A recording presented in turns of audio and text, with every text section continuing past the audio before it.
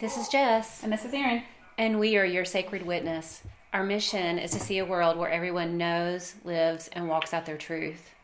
And today we have a returning guest, Leanna Shanti. And many of you have listened to the first podcast that we had with her a few months back. And we'll have that again in our notes. But just to refresh you, Leanna is a spiritual teacher. She's a shaman. And she really focuses on women's empowerment, conscious partnerships, and conscious parenting. And honestly, so much more. She is just, really such an amazing, intuitive guide for so many people. And she has a weekly illuminations, she calls it, and it's like a weekly forecast that she studies the neutrino fields.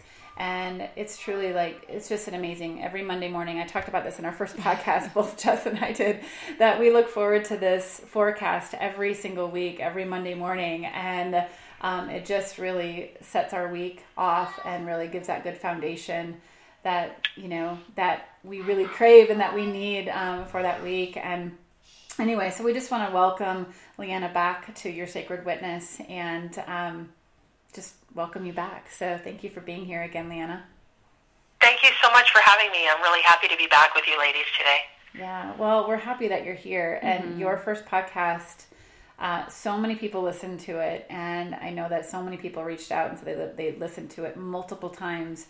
And it doesn't surprise me because your teachings, they go really deep and they hit the core for so many people. And I know today we're going to be talking about a very core issue as well, very foundational issue that I have no doubt is going to resonate with so many people out there too that are listening to this. And I'm really looking forward to really digging into this topic that we're going to talk about, the mother wound, and what that is. How do we know if we have it, what it looks like, and really how to go about navigating, through this and really what that means in our life and how to heal from this. And do we even have to heal from this and everything that's going to surround this? I feel like there's going to be a lot of resistance from a lot of people listening to this. And so just, we just obviously want to bring this to light because it's something that really needs to happen on the individual level, but on the collective level as well. And so we're just excited to dig in. So where do you want to start, Leanna? I know this is like a huge topic. So. Yeah, well, I've been working with people and healing their mother wound for a very long time now. So I feel like the best way to start is just to get the basics out there, which is just a couple of sentences. Really, yes, everyone has mother wound. Every single person listening, male or female, has mother wound. And we'll talk a bit more about that in depth in a little bit. Everyone needs to heal mother wound if they want to have their most empowered life, because it is the number one block to living your fullest life, stepping out into your light, and really being in your full power. And mother wound absolutely engenders some kind of fear, even hearing the word, definitely some resistance. And mainly that's just because we have this inner loyalty to our mothers. Most people, but of course that's not everyone. Most people, and there's a fear that if we begin to look deep into the core of mother wound, that in some way we're dishonoring the person who maybe cared for us, raised us, gave us, whatever it is we did get in our childhood. And so there's extreme resistance to that from a lot of people. And then there's just a lot of people who don't really have an awareness that mother wound even is a thing. But it is one of the two core wounds that we get in childhood, of course, mother wound and father wound. So that just basically sums up the fact that, yes, everyone has mother wound, and yes, it absolutely needs to heal if we have a desire to live our most authentic and empowered life. So that's pretty much the best place to start. Okay. Yeah, that sounds good. But let me give you a breakdown, to make it easier for people to digest some of this and get it really into their core. And I'll just let you know what mother wound actually is. So mother wound is basically something you can think of as an injury to the psyche of a child, of all of us as children, that results from a disruption in our relationship with the mother. Now, that doesn't mean anything very, very specific. It just means that mothers have four primary roles: a role of protecting us, a role of nurturing us, And as we get older, a role of empowering us, and then the final role of initiation, which is initiating us into our full power.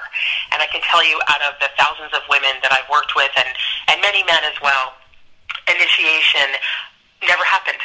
Women were never initiated into their full adult, empowered self in their full light. And that's primarily because our mothers were not either. They don't understand that that's even a role or how to even do it. So those are the 4 essential roles. So any disruption in the relationship with the mother regarding those 4 roles results in damage, results in this wound.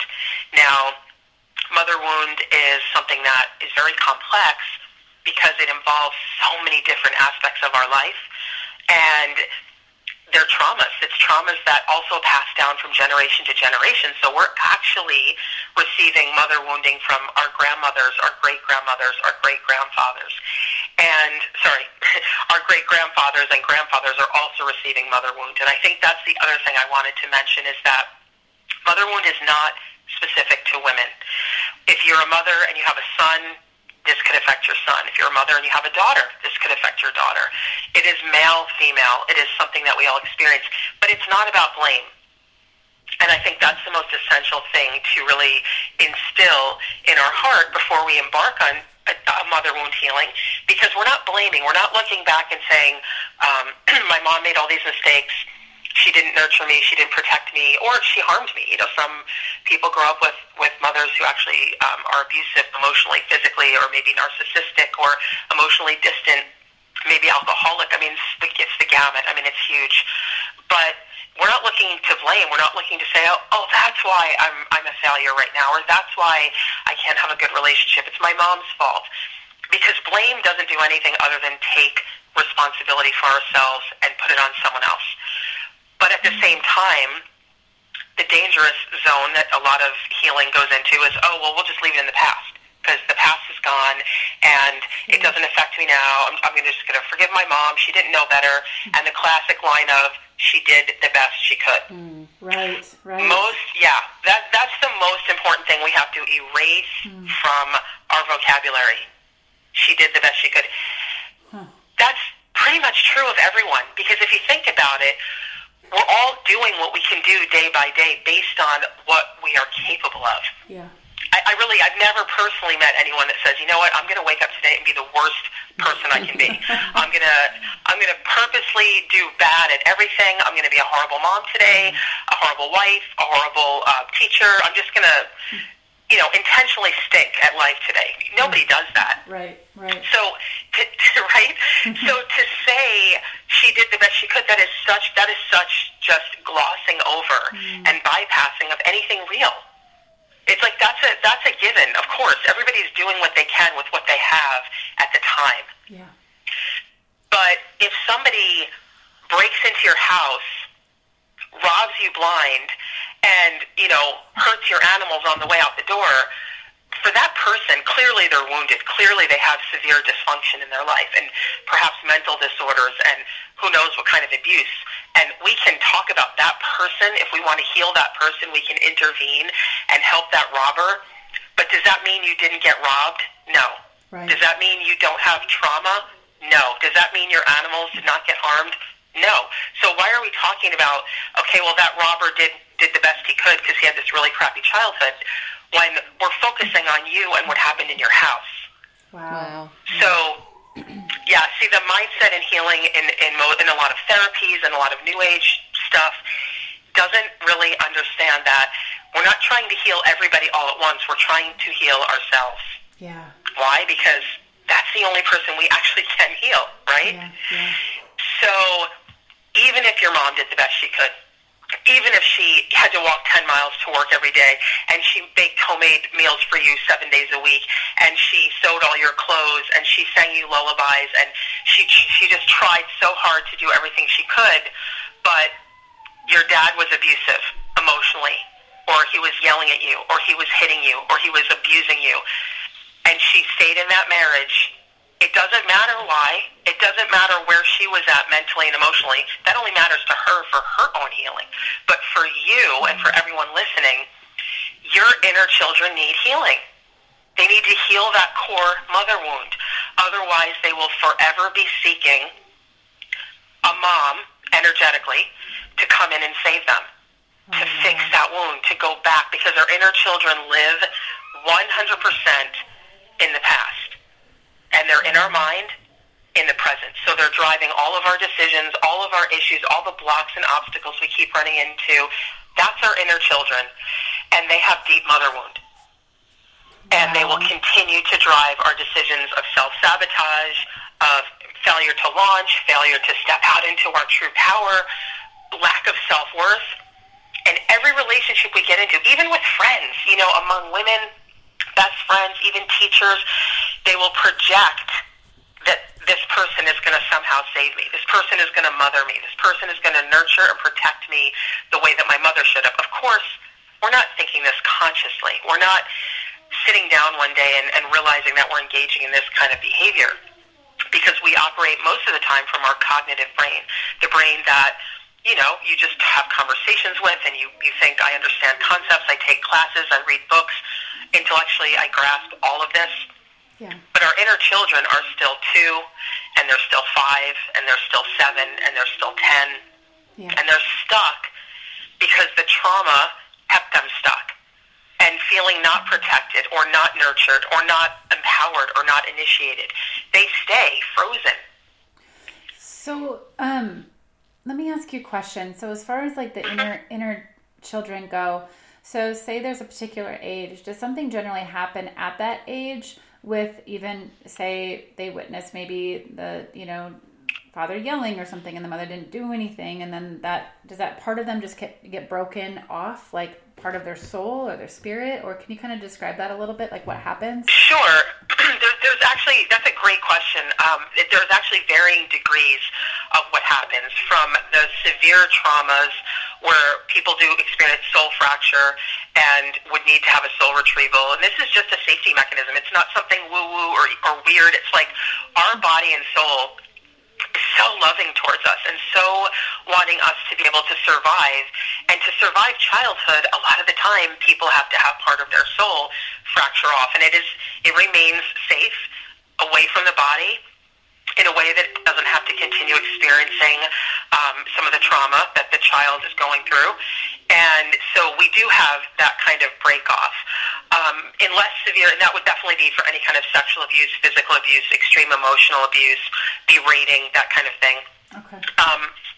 But it also creates a break in the psyche for even what we would consider not extreme. I have some clients that have great relationships with their moms and always did, and for the most part they had really smooth sailing. But in going back, they're looking at wounding that started in infancy. I mean, that's how early it happens, because if you think about it, when the baby's in the womb, everything's perfect. The baby has nurturing, they're protected, they're in the womb, their food and hydration is instantaneous. They don't have to cry or ask for it. It's instantaneous. And all their needs are being met without question. Yeah. Once we make our entrance into the earth, and the first time our mom doesn't pick us up when we cry, or if we are having trouble breastfeeding and we can't breastfeed and we want the breast but we can't, and that happens to women. I mean, that is, and again, a lot of mother wounding is definitely not intentional. These aren't, people trying to cause harm. Yeah. But yet wounding happens. Every time a baby's put into a crib and crying, and the mother's like, you know what, I'm just so exhausted, I can't pick her up right now. That's abandonment, right? Because we've gone from having our needs met 24/7, literally, to now we have to cry. Now we have to find a way to get attention. Now we have to find a way to make someone come to us in our time of need. And there is no such thing as a baby or a child that is spoiled with love. There is no such thing. We can never get too much love. So when we're not getting it and we're not getting our needs met, and as we get older, we're not having someone sit down eye to eye and listen to us, listen to our concerns, because what's concerning to a 2-year-old might be a broken box of crayons, and you might have a parent saying, you know what, get over it, that's no big deal, stop crying over this. It's a huge big deal at that age, because at every age, as our psyche is developing, we see the world fully in that moment. And in a 2-year-old's mind, a box of broken crayons could be as much of a tragedy as someone dying, right? Yeah, absolutely. Yeah. Yeah. Adults rarely have that kind of conscious parenting presence to be with that child and understand, like, I get that you're in pain right now because your stuffed animal got washed by accident, and this is traumatic. It's kind of made a joke or it's made light of, and these are all the things that accumulate over time to create the wounding to where we feel, is anyone really there for us? Are we really loved? Like, does somebody really love me for who I am? And that's our biggest fear, that we're not really lovable. That's the core fear of humanity right now. Are we really lovable? Does anyone really love us for who we actually are? Yeah. And because of that wounding, the wounding conditions us to be afraid to express who we really are, because we feel like, well, you know, as a child I expressed being sad about my crayons, being sad about my stuffed animal that lost an eye in the washing machine, or getting a bad grade in when I was, 10. And those seemed to bring negative reactions. My mom didn't really seem like she loved me. When I came home with the good report card, Mommy had a big smile on her face, and we had cake and a party because I had all A's. Over time, that conditions the brain and the mind to start changing and shifting who we really are, the sad person of the crayons and the stuffed animal, and the happy mom with the good grades. We start changing our behavior to become like a person that we think is worthy of getting love. And we project that on our spouses, our friends. We're trying to constantly shift and change who we are so we believe we're worthy. And then a lot of the time we test our partners. We do things to sabotage a relationship.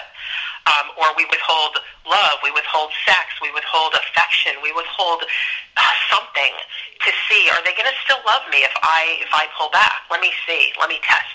Because we're always trying to get the unconditional love of the mother, which, I would say 99.99999% of human beings did not get fully unconditional, because unconditional literally means zero conditions. Like, I'm not upset with you if you fail. I'm not upset with you if you break all the china in the kitchen. Doesn't mean it's not wrong. Doesn't mean there can't be a consequence. But to bring it to the level of emotional discontent, a mother's disapproval, that is a core wound, and everyone's carrying it. And that's why in the world today we see what we see. We see all the pain. We see the dysfunctional relationships. We see strained relationships between parents and children as adults. And it just goes nowhere until we heal that core wound. That's why it's so vital to heal that wound. Wow, it's wild how it's passed down generation to generation. I mean, even now seeing it with my little one, Mary, who is 6 months, my mom comes over, and she's like, oh, she brings up the whole, you're spoiling her. You hold her too much, you need to put her down. Oh, she knows how to work you. Oh, she's manipulating, it's like, oh my gosh. Wow. Like, and I'm not trying to judge my mother at all in this, but just having the awareness that I have now, and just seeing her reaction and how she comes over and brings this energy with her. It's really tough to see. And it also brings me back to my son and realizing the awareness that I didn't have with him and the difference 6 years ago to now and the work that I've done. So, yeah. Right. Yeah, it's definitely, there are no such thing as manipulative babies. They need love. They need constant love. I babysat once. I did a lot of nannying and babysitting as a young teen and a teenager. And I remember one time I watched two infants, Joseph and Kevin, and they were only 3 months apart, but they were next door neighbors. And I watched them all summer full-time. Both their moms had full-time jobs. And, as a teenager, and I was asking my parents for a little bit of advice here and there, and my dad said to me, the one thing you never do is don't ever let them cry. Never. He's like, they cry, pick them up instantly. Hold them, hug them, rock them, sing to them, play with them. They need to know that you're there at all times so that if they need love, they know it's there. They don't get insecure. They don't feel left alone or abandoned. And so one of the days one of the moms was home, and she saw me doing this, and she's like, I need to discuss something with you. You can't be doing that. You can't be picking them up all the time. And, and I said, well, then I cannot be your babysitter. She almost lost it, because I'm like, no, I'm not kidding. And she's like, we pay you really good money. I'm like, I know that, but even if you triple it, I don't care because I'm not going to stand by and watch a baby cry. Wow. Like, and I explained to her how unhealthy that was. I mean, I was like 15 at the time.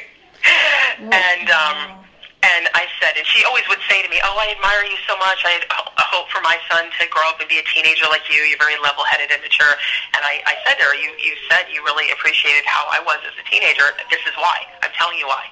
Like, you need to do this.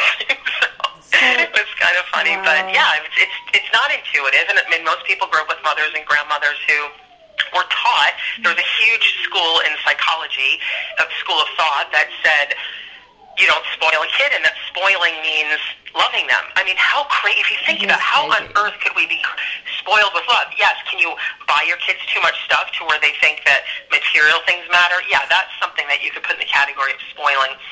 But love, there isn't such a thing. There is no such thing as too much love. I mean, that is the most, my dad would say, he's like, I don't even know where that got planted in the mind of humanity, but it's crazy. Crazy.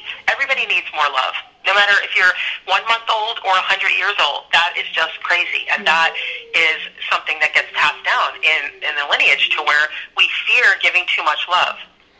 I'm curious, like just because my awareness has shifted so much since I had Silas, who is now 6, and then everything just went against my intuition. It went against what I knew.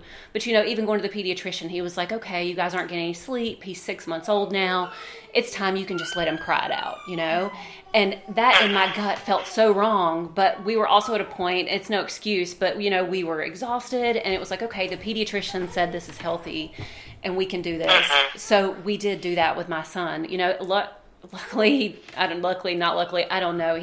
I couldn't have handled it had he cried for more than a few minutes. But it's what happened. So I guess what my question is, knowing what I know now, I parent completely different, and I'm very different with Mary. But, that damage has been done with my son. So what is there any way to, I want to say undo that or, work to fix what's been broken in that way? Or is it just too late? He's going to have to grow up and then deal with this as an adult himself. No, I mean, there is absolutely a way that you can help ameliorate the wounding that is caused by that, because he's still young enough that you can, and he's still very impressionable in terms of the growth of his brain. You can overcome so much of that wounding by consistently loving, being there, answering him when he needs you.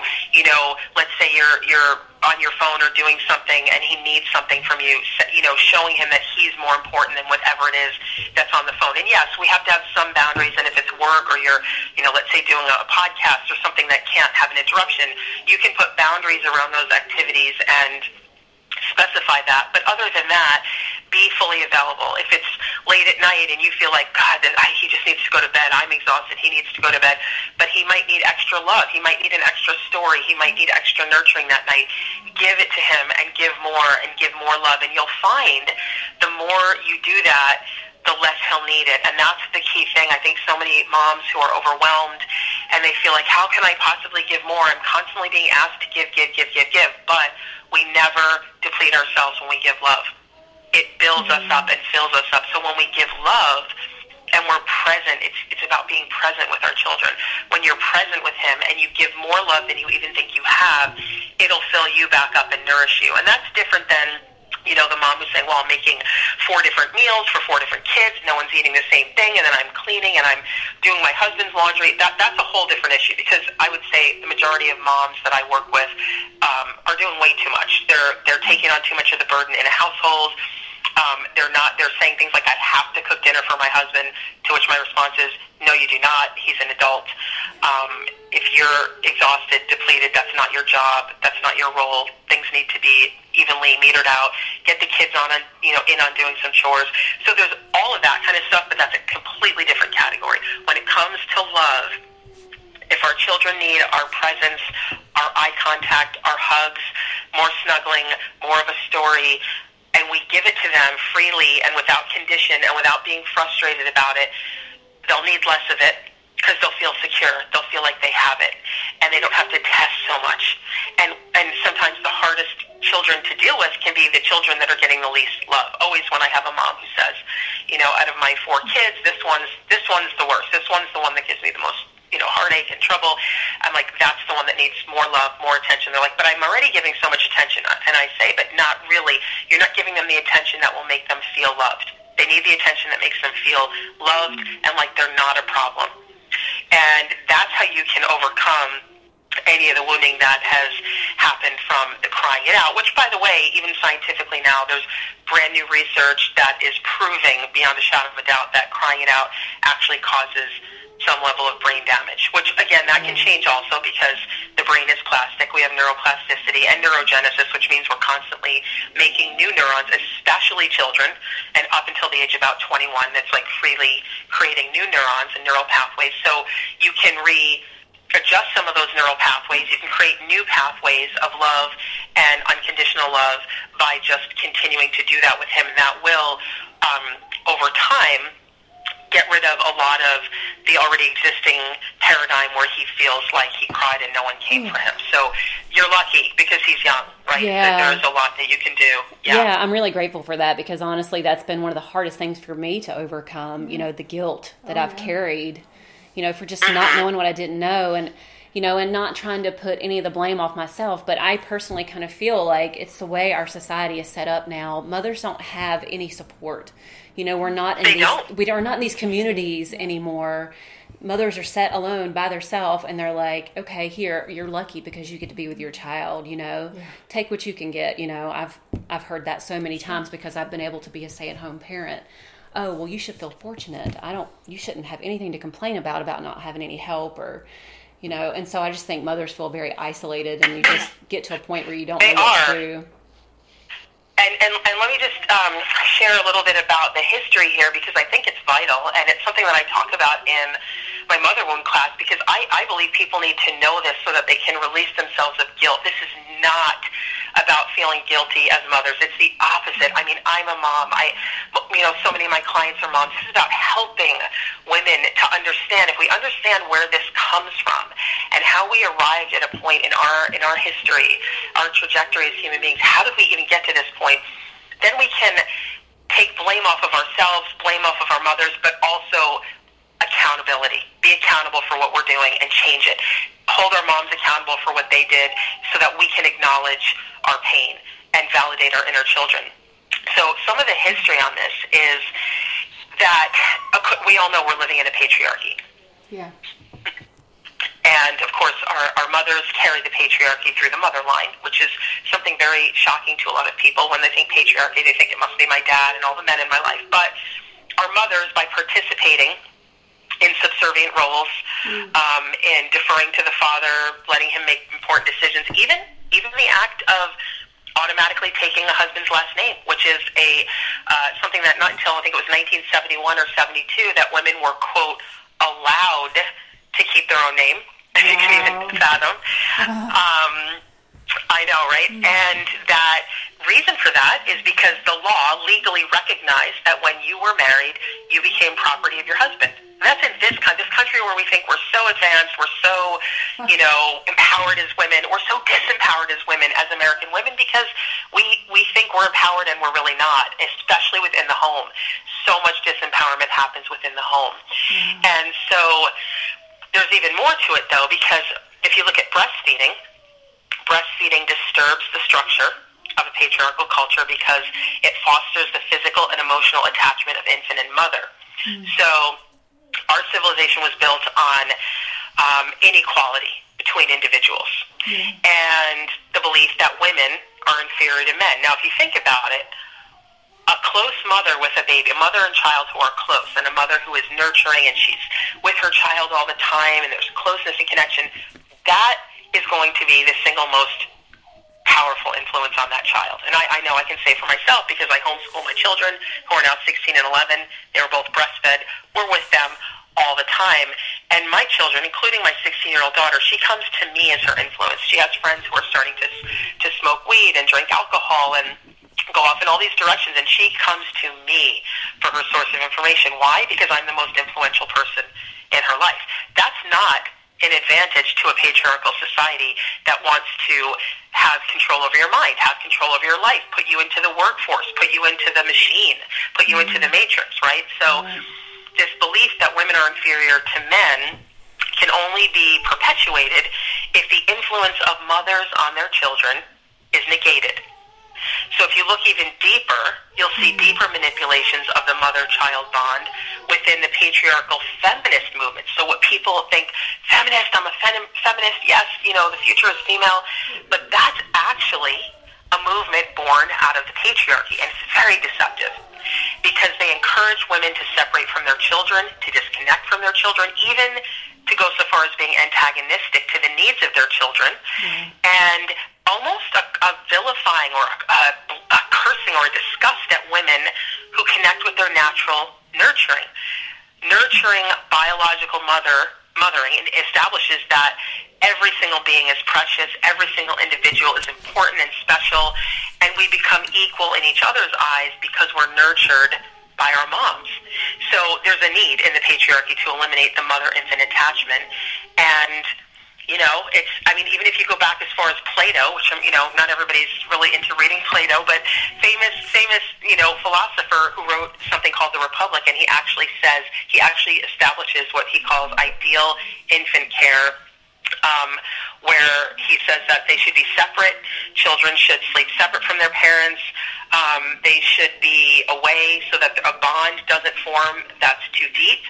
And they should not be recognizing mother and child. There should not be any breastfeeding. It won't extend for too long. And they don't really want that because there's no place for mother love in a male-dominated slave society, which of course started with ancient Greece. So they started this concept of wet nursing. And I'm sure you've both heard of wet nursing at some level, but it was a recognized profession throughout all of civilization in ancient Rome. Wet nurses would gather together and sell their services. Wet nurses are talked about in the Bible, the Code of Hammurabi, Greek and Roman literature, all the way, way, way, way back. And it made biological nurturing moms not necessary. And then mothers could go out and fulfill the patriarchal roles and separate from their children, and this just take this all the way up, this thread up to present day, where it's this, what we call the mommy wars. Is this going to be a mom who works and doesn't nurture her children, or doesn't work and she's lazy because she's not working and she's just, quote, just a stay-at-home mom? And just all women, it doesn't matter which road you're on, which path you've taken, it doesn't matter. You're wrapped up in it and you're caught up in it. And it's like no matter what you choose, you're not right. No matter what you choose, you're not good enough. And that's a fake paradigm. That's what has been set up to make women believe that no matter what, they're just a failure. That keeps women very, very conveniently disempowered. It perpetuates the patriarchy. Women and their children have very challenging relationships as their kids get older, and the cycle goes on and on and on until somebody says, enough, this is enough. I'm not buying this anymore. And I say to women all the time, the only way this is going to stop is if you stop participating in it. We're not relying on men to stop participating in it. They've done nothing wrong either. They're caught up in it too. But only women can stop playing that game. And until each and every woman stops playing that game, it's going to continue. Wow. And healing the mother wound is the way to stop playing that game. So would you say too, this is what I'm hearing you say, I just want to ask it just to be sure, all of our, the core feelings of unworthiness, right, that we all have at the core, this truly stems from this wounding. Is that correct? Absolutely. Because if you come into this existence, this dimension, into your mother's womb, and in there, you're for 40 weeks fully immersed in human contact, warmth, nutrition, and you're growing without even a second thought. And then you come into this life as your independent self, separate from your mother's body. And from day one, you begin to be rejected on some level, micro rejections. And, some people think, well, that's ridiculous. The mother can't care baby all the time and sleep with the baby and breastfeed the baby. But it is just a fact that the more we're distanced from our children, or we were distanced from our mothers, the deeper the wounding gets, and that turns into this, I am not worthy of being loved. And ideally, what we learn from our mother and our father is the love of the Creator, which is unconditional. The Creator, the being God, Goddess, however you want to refer to the infinite intelligence that created everything, the stars, the planets, us, animals, everything. That is pure love. Yeah. Creator is pure love, unconditional. It doesn't matter what you've done, who you are, what you think you failed at, what you look like, how much money you have. You're just loved. Everyone is loved at the core. Most people don't believe that. Most people have to have it proven to them because that kind of love wasn't modeled by our parents. And the role of a parent is to model the unconditional love of mother, father. And that's the perfect trinity. It's mother, father, child. Wow. But because of wounding, they can't give that. You can't love someone unconditionally if you don't feel unconditionally loved. It's just not possible. We cannot give ever what we don't have. And so as hard as they may try and their version of love, there's almost always some conditions on that love. And we grow up feeling we're not worthy because of that. Because if our own mothers can't fully love us unconditionally, my gosh, no one can. How could anyone else possibly really value and think we're worthy and love us if our own mother doesn't? And again, this is mostly happening at a very deep subconscious level in the reptilian brain, because a lot of people will say, well, I know my mom loves me. Again, that, she did the best she could. Completely irrelevant, because as a child, in the first 7 years of your life, you're living in what's called a hypnagogic state. Your brain waves are very much like what our brain waves would be in deep meditation. Much slower. We're a sponge between the ages of 0 and 7. And we are fully in the moment. We don't have a past and a future when we're children. We're in each moment. And in each moment, when we're not receiving love and nurturing and protection, we are absorbing that tenfold. It'd be like when you're doing, if you've ever listened to like binaural tones, or you're doing any kind of deep meditation, your brain waves slow down, and they call it super learning, because you can actually absorb so much more. You can make your prosperity affirmations much more powerful, right? Because your brain waves will accept it more, and slowing down the brain waves relieves some of the blocks to that kind of thing. Well, when you're a child, you're in that. You're in that 24/7 from ages 0 to 7. So you're fully absorbing the, I'm doing something wrong. Mom's not happy with me. I spilled the juice all over the floor and broke the glass, and she's very angry. So I'm bad. I did something to make mom angry, and we empower ourselves as children with the force of, we're responsible for everything. I made mom angry. I made mom sad. I made mom yell. I made mom go in the bedroom and shut the door and ignore me. This is all internalized as we did something wrong, because we really only see ourselves as the center of the universe when we're children, and we're in that hypnagogic state. So we absorb it, and we absorb it deeply. It becomes a core wound that carries with us for the rest of our lives, if and until we heal that wound. Because it's not wounding who we really are. Nothing can ever touch the light of who we truly are, which is we are infinite intelligence and unconditional love. But we have to peel away all the layers that hide that.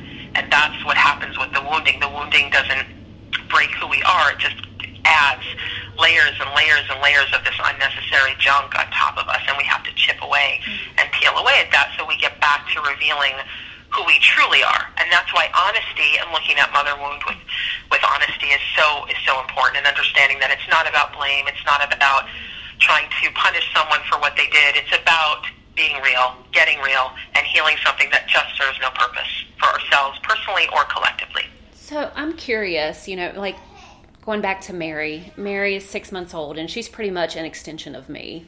It's very rare that I don't have her in my arms. I don't at the moment. And even for most of my podcast, I do have her.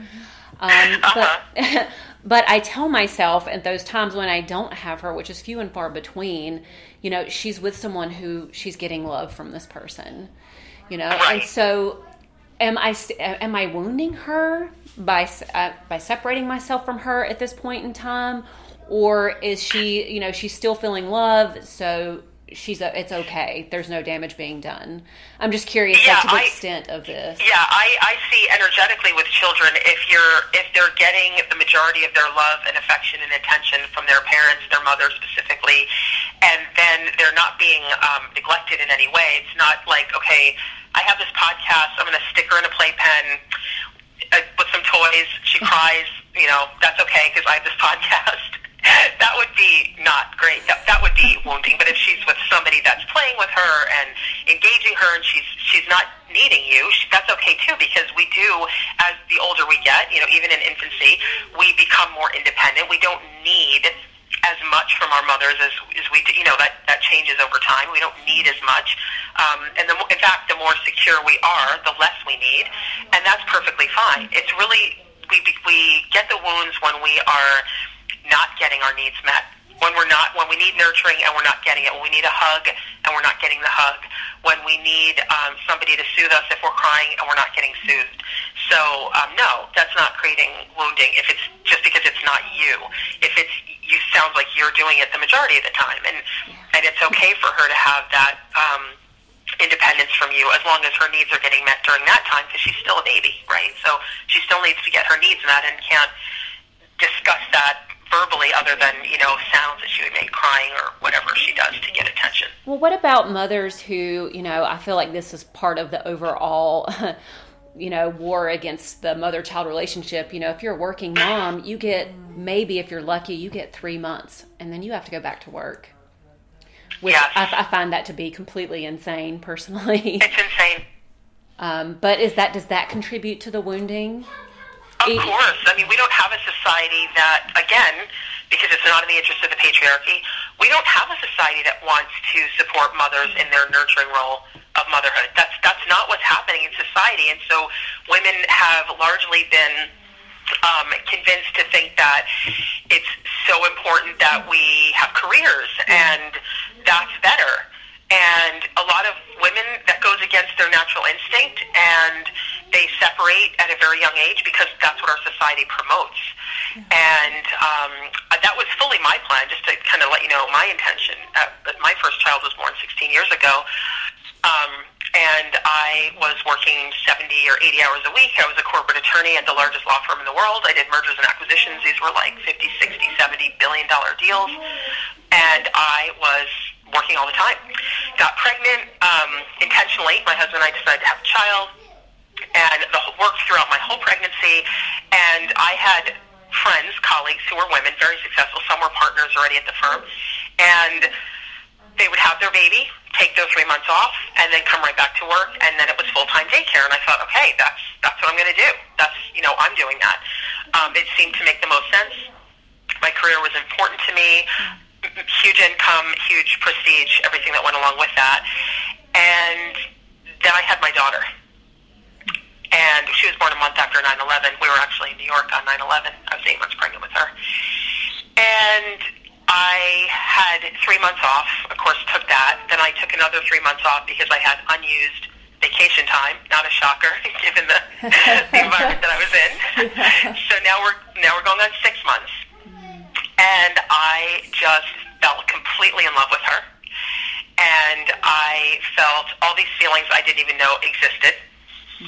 And I went back to work after the 6 months, and I lasted a couple weeks. My husband we decided as a couple, he was going to quit his job and stay home and be a stay-at-home dad. My income was huge. We didn't need to have daycare. And we already agreed as a couple, there's no daycare, no childcare, no babysitters. It's going to be her parents. And I felt mentally like that was going to be okay for me. It was her dad. He adored her.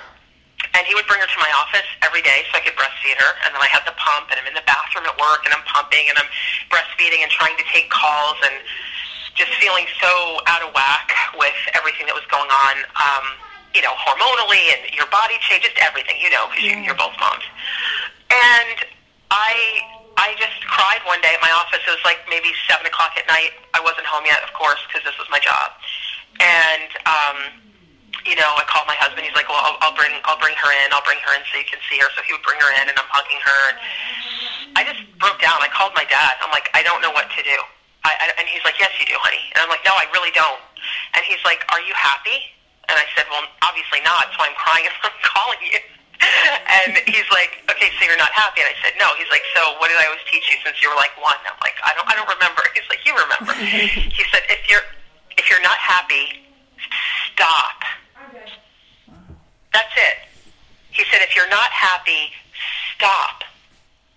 Why would you continue doing something that in your heart you're not happy with? And I start, going on this whole mental thing of, well, it's my career and I make a lot of money and I'm almost going to be a partner and I'm really successful. And he's like, stop. Are you happy?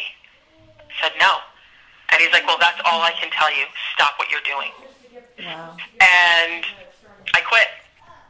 That was it. I quit. I never looked back. Every single person told me I was insane, crazy, making a big mistake, teaching my daughter that you can't be an empowered woman and be a mom. Like, I was being a bad role model. I mean, I was everything under the book. Everybody that I worked with said I was crazy. I probably had postpartum depression.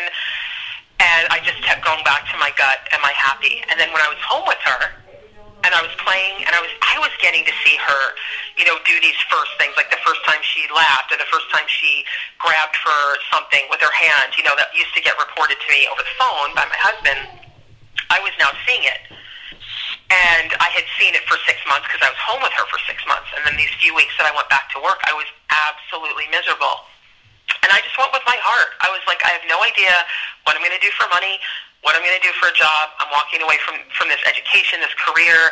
Like, I know this is all crazy, but I have to go with my heart because that's the only real thing we have as human beings. And that was drilled into me from childhood from my dad. That was the thing. And he reinforced it for me in my moment of weakness, in my moment of questioning myself, and all the messaging from society, how everything I was doing was wrong and it was bad and I was setting a bad example. And I did it. And, here I am 16 years later. It was the best decision of my life, and my career is actually my authentic path now, and I have been able to be with my children. But that was, every bit of it was excruciatingly hard because nothing in society supports that. Nothing in society helps women in any way, not financially, not emotionally. It's like I said before, no matter what you choose as a mother, it seems to be wrong. It seems to be not the right thing. It seems to be, it's not good enough. Yeah. Because we don't have a society that promotes a nurturing role between mother and child. And the women, believe me, the women that I worked with at my law firm were much more critical of me than the men. The men were like, oh, I understand, Sure. The women, are you crazy? You're a powerful woman. You're making a 7-figure income. You're like, what are you doing? This is horrible. Like, you're one of us. I mean, it was brutal. It was brutal. And I'm just like, in my mind, I never wanted to say anything mean or rude to them, so I didn't, because it wouldn't have changed anything anyway. But in my mind, I thought, you know what? You're not happy. Your kids are teenagers now. They want nothing to do with you. They're using drugs and alcohol. Like, if that's what my future looks like by choosing this, I'm running as far and as fast in the other direction as I can. And I did. And I literally went 6,000 miles away to Hawaii and moved to the middle of nowhere with my infant. Because I'm like, that can't be the outcome of my life. I'm not going to be that. That's not going to be me. And it was not easy. And I say that because I have a lot of clients who say to me, I didn't make that choice. I made a choice that wasn't good, and they feel bad about themselves. But you have to understand that I had massive support from my family, from my parents. My dad, constantly encouraged that. At the time, I had enough in savings that I could leave for Hawaii, and at least for a time being, I could live off of my savings, so I didn't have to work immediately. Or my husband and I didn't have to worry about money immediately. Eventually we did. I didn't have enough to live off of for the rest of my life.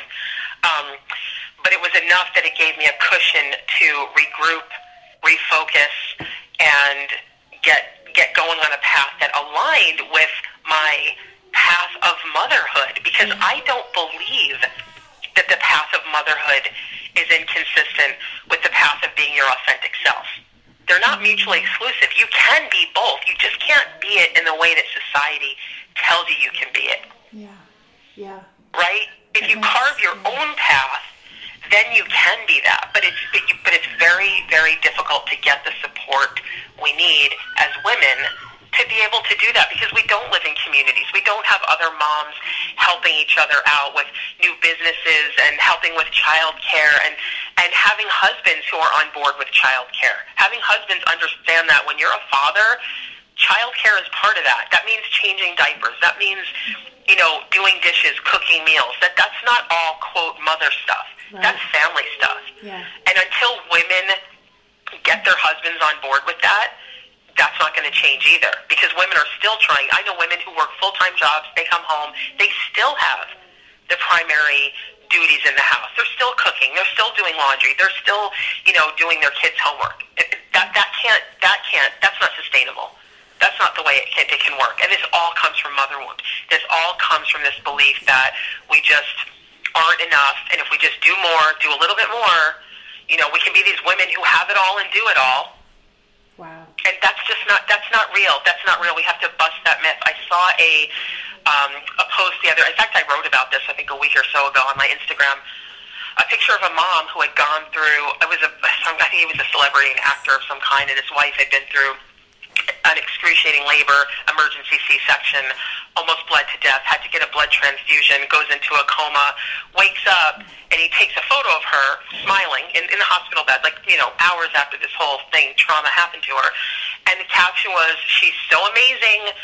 She's smiling even with everything that happened, and isn't she so great and wonderful? It's amazing how she can do everything." Yeah. And I'm thinking, how horrific. This woman behind that smile is a trauma in which she almost lost her life. Yeah. She gave birth to a child under extreme traumatic emergency situations, and he's congratulating her for smiling for a photo. Mm-hmm. It's like that is the epitome of what women have been taught to believe we must do, and that comes from our mothers, because they believe the same thing, and our grandmothers believe the same thing, and it's never enough, because under the patriarchy, a woman will never be enough. That's why cosmetics companies make billions, plastic surgeons make billions, collectively, not individually, but because it's nothing we ever do is going to be enough if we keep playing by these rules. We just have to stop this game, and the first step is to heal the mother wound, claim our power back, and start helping each other. I love that. I mean, it's just resonating, and I find myself right now just through this, just getting emotional myself. It's just really powerful. I mean, from a daughter point of view and a mother point of view at the same time, it's really, really resonating in so many ways. And one of the things I thought about as well in this is, even when we have sons, right? And the first thing they do with our sons is take them in for circumcision. I know this could be a whole other topic, but wow, the trauma there, even for the mother and for the child as well. Yeah. It's a whole other level. I've done a lot of writing on the issue of circumcision for the last 6 years, and I actually have done a huge amount of research on that exact issue. I've always been an anti-circumcision advocate. My son is not circumcised; he's 11. And that was a discussion I had to have with my husband before he was born, and luckily I had binders and binders of research. That's where my lawyer background comes in. But a lot of psychological research is connecting sexual violence, sexual assault, rape, sort of the rape culture, to circumcision, because it's the first connection that a boy makes between sex and violence. And of course, there are many things that contribute to that, including pornography being one of the worst. But it's not the be all and end all. It is kind of that starting point. And in many civilized countries around the world, circumcision is not performed anymore. And many more doctors here are admitting and realizing it's definitely not a necessity. It's a natural part of the human body. It diminishes sexual pleasure for men later in life when they have had the foreskin removed. There's huge groups of men now that are trying to restore the foreskin. There's actually procedures for that. Wow. There's just a lot of research on the pain. That is extreme trauma, because they're going in unanesthetized and strapped to a board, and regardless of, there's many different procedures, but you're exactly right. That is a trauma. And for most mothers, every mother I've ever talked to, when they hear their baby scream like that, if they're in the room when it happens, it's like a blood-curdling scream, and they feel instantaneously immense guilt, even though everyone around them is saying, oh, it's okay, he'll be fine in a few minutes, everybody gets this done. At the gut, we know, like as moms, we know, like it doesn't matter what anybody says. I mean, we may go along with these cultural behaviors, but we know in our gut something is not right, kind of like what Jess was saying about hearing the baby cry, and it doesn't feel right. And we feel that, but we're talked out of it because of everybody around us. And it's also big business. Yeah. There's a lot of money being made on these procedures. And so the baby is abandoned and physically traumatized within, moments, hours, or days of birth. Yeah. And for boys, that is a huge wound. Mm-hmm. And so, again, nothing for any mom to feel guilty about. I know I have moms who have 3 sons and 3 or 4 are circumcised, and the last one isn't, because by the time the last one was born, they had done research, and you can't change the past. You can only forgive and release and heal and just make different choices, and then educate people, educate other moms. I'm always talking about circumcision with moms who are pregnant, because I think it's something, once they look into, they'll come to the same realizations that I came to. And but there's just so much. We're being bombarded from so many different angles. We have to step away from all the noise and get in touch with our true heart as women, as mothers, and most important, we have to support each other, because we've gotten to where we're at in so many different ways, with different levels of support, different levels of education and finance and upbringing and religion, whatever it is that we come to when we get to the point where we come together as women. And we can't sit in judgment. We can't say, oh, you didn't breastfeed. Oh, your son is circumcised. Oh, my gosh. Oh, you work full time. What's wrong with you? Oh, you're home all day with your kids. Like, that's a bad, whatever it is, we have to just stop all of that. Yeah. And we have to look at healing ourselves to the place where we can love ourselves unconditionally. Because once we do that, we're unstoppable. When you love yourself unconditionally and you're not seeking validation of your worthiness anymore from any outside source, you're unstoppable. You're not going to be plugged into the patriarchy. You're not going to succumb to the matrix, because you just won't buy the lie that you're defective, because you already know that you're not. Right. Yeah. Well, and oh my gosh, this could open up a whole other can of worms, which we won't go into today. I mean, even like through traditional dogmatic religion, all these things, right? Like born in sin, all these things, which absolutely maybe for another day. But but like, I just this is just, it's just so powerful. And from what, again, like what I hear you saying is that in order to truly be unaffected by, the women I work with as well too, like I really feel like the common thread is, we're all afraid to step out and really live our purpose, because what would everyone else think? Yeah. And so from what I hear you saying is that this is the way to heal that. Like, we can do all the work that, other things, shadow work, whatever we want to go, but until this core wound is healed, that will always be in the back of our minds.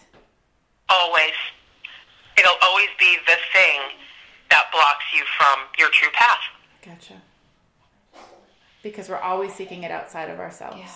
Always seeking that approval, that validation, that love that our inner children are not getting. They don't have it. And the thing about it is that it's a fruitless pursuit, because no one outside of us can ever love our inner children. Our children had an opportunity to be loved by the adults who raised us.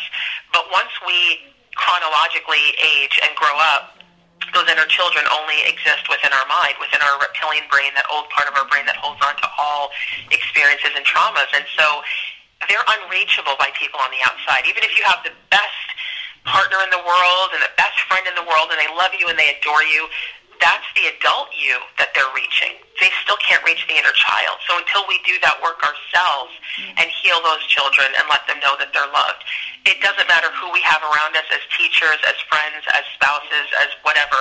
It's not going to reach what needs to be reached, and that can only happen through our internal healing.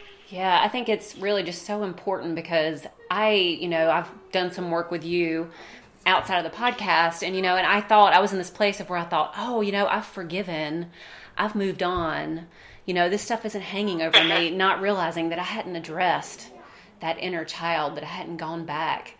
My adult self had forgiven, but I had not consulted the inner child on how she was feeling about all this, and I think that's such an important step that so many people are missing in this. So it's just so valuable to have you on here today, really going through all this. I'm glad you brought that up. It's so important. I really feel that that's the key missing piece. And I said to another client earlier in the week, because she said, well, I can understand why my mother did this. I can understand why and I said, yes, of course you can. We both can have a very rational, intellectual discussion about why they did the things they did.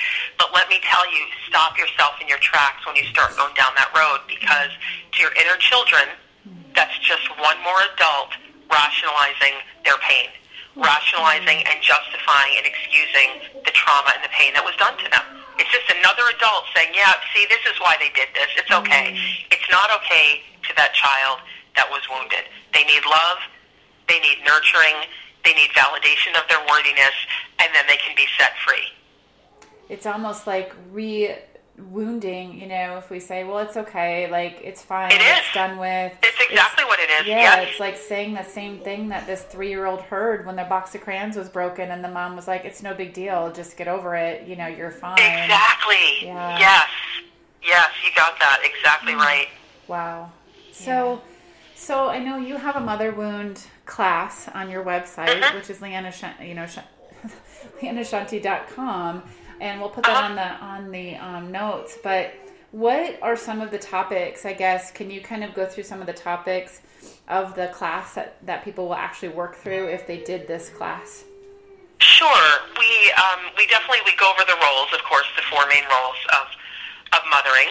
Okay. We go over the different types of mother wound. There's many different types of mother wounding, ranging from, if you had a narcissistic mother, an emotionally distant mother, a mother who was disempowered by the father, a mother who was self-focused, abusive mothers, alcoholic mothers, eating disorders. We go through all those kind of things. We also go through the way that mother wound shows up in your life.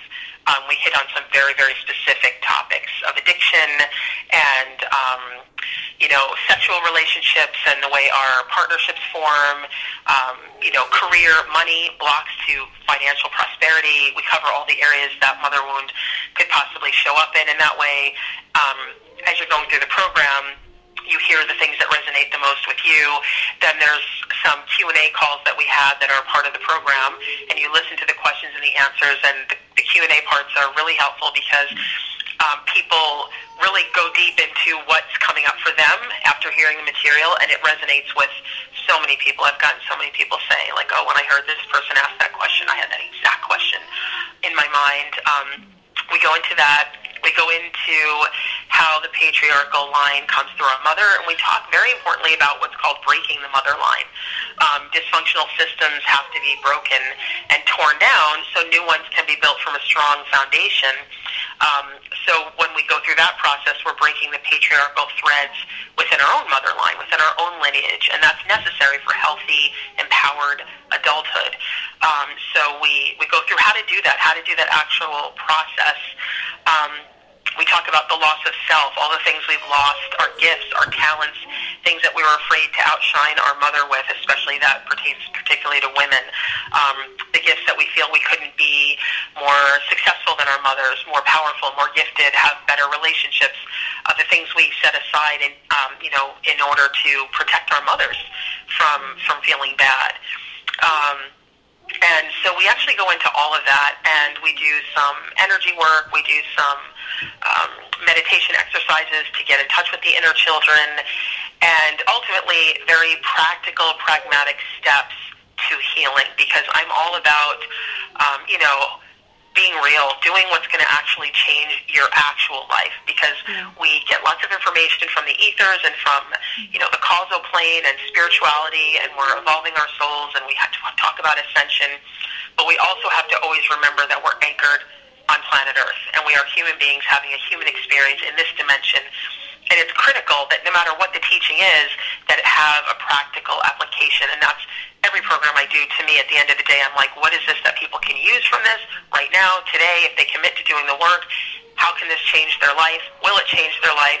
And it absolutely will. If you do the work, that's what you get. You get the actual steps to take so you can change your life. But, you have to do the program. I mean, I will say I've had people tell me, well, it became very emotional by session 2 and I stopped it weeks ago. I'm like, okay, well, that I can't help you with. Maybe have an accountability partner or a friend that you go through with it, together you both do it and keep each other on track. But if you do it, you will absolutely have very practical steps where you can put into practice immediately to heal this wound and free yourself. Free yourself from this heavy burden and finally step out into your light. Wow. Yeah. I know we're almost coming to that time, but I do have one more question. Like, what if you have older kids? Like I have a 13-year-old daughter and a 12-year-old son and almost 9-year-old son. So, what advice do you give, I guess, for, or do you have for that, as far as trying to remedy, those wounds? Always presence and connection. When you realize that there may be these wounds there, you shift your presence, you shift your state of being into one that is much more connected with that older child. So if you have a teenager, you spend the time to actually eye contact, just the two of you, listen to what they have to say, let them know, be honest, say, as a mom, I love you so much, and I'm working on aspects of myself that need healing, and in that process, I've made some mistakes, and I would love for you to show me what you see as mistakes, or show me what you feel I could do better as a mother. What can I do for you? What would make you feel more loved? Is there anything I can... That's the best question anyone can ever ask a kid, especially an older child. What can I do to make you feel more loved? I have adult children who are clients. They're not children anymore, but they're in their 30s, and I tell them, say that to your mother. Here's what you can do to make me feel more loved. Sometimes the mothers can do that, and sometimes they say, oh, I don't want to do that. I don't want to go back into the past. But if your child is a teenager and they're still living with you, then you have a huge blessing and opportunity to say that, to say, what can I do to make you feel more loved? And for every person, it'll be different. It could be, I want one night a week, just me and you, or I want more hugs, or can you listen to this music that I just downloaded because I want you to kind of know what I listen to. It could be anything. And just be open to that, because ultimately, just remember that one thing. It makes it so simple. Everyone just wants more love, and especially teenagers. I mean, they're at the perfect stage for you to ask that question. And they might not know in the beginning. If they're not used to that kind of dialogue, a teenager might say, I don't know, nothing, like that kind of attitude-y thing. But the more you get them comfortable with expressing what their needs are, and you don't get annoyed or mad or frustrated, the safer they'll feel expressing those needs. And then you can meet them however they need you to meet them, and that's the thing. It'll be different for every child, and that's what's so important.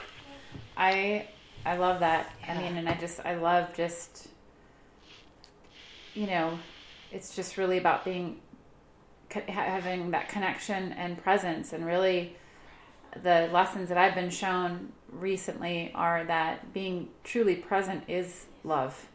That is where we can Absolutely. Be in love, and it's just truly, literally, like settling into that, like completely being present, and it's the hardest place for all of us to be, and but it's that's where the magic is, and if we can get there, and I mean we can, but if we allow ourselves to just settle into that and let go of everything that's preventing us to be there. And so I love that. That's really amazing.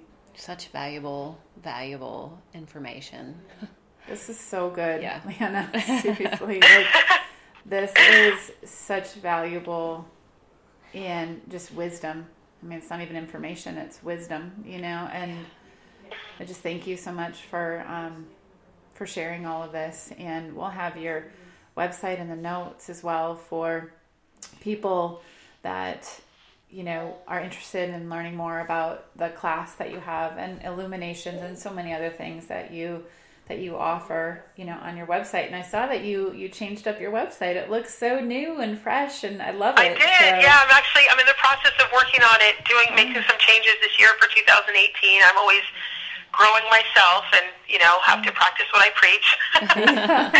So yes, we do, don't we? So I love it, and I love there's more. I love that there's more pictures of you on there too, because it's just nice to, you know. I love that. So, but yeah, so we'll have your website in the notes as well, and we just thank you so much for sharing your wisdom. And this is just, everyone needs to hear this, and we need to everyone needs to hear this. So I guess that's open, right? So the people that are willing. Yeah, thank you so much for having me. It's really a blessing and a joy, because honestly, the more people that heal themselves and love themselves, that's the kind of world I want my children to live in. So it's truly an honor for me, honestly. Well, thank you. Well, we honor you. So thank you very much. All right.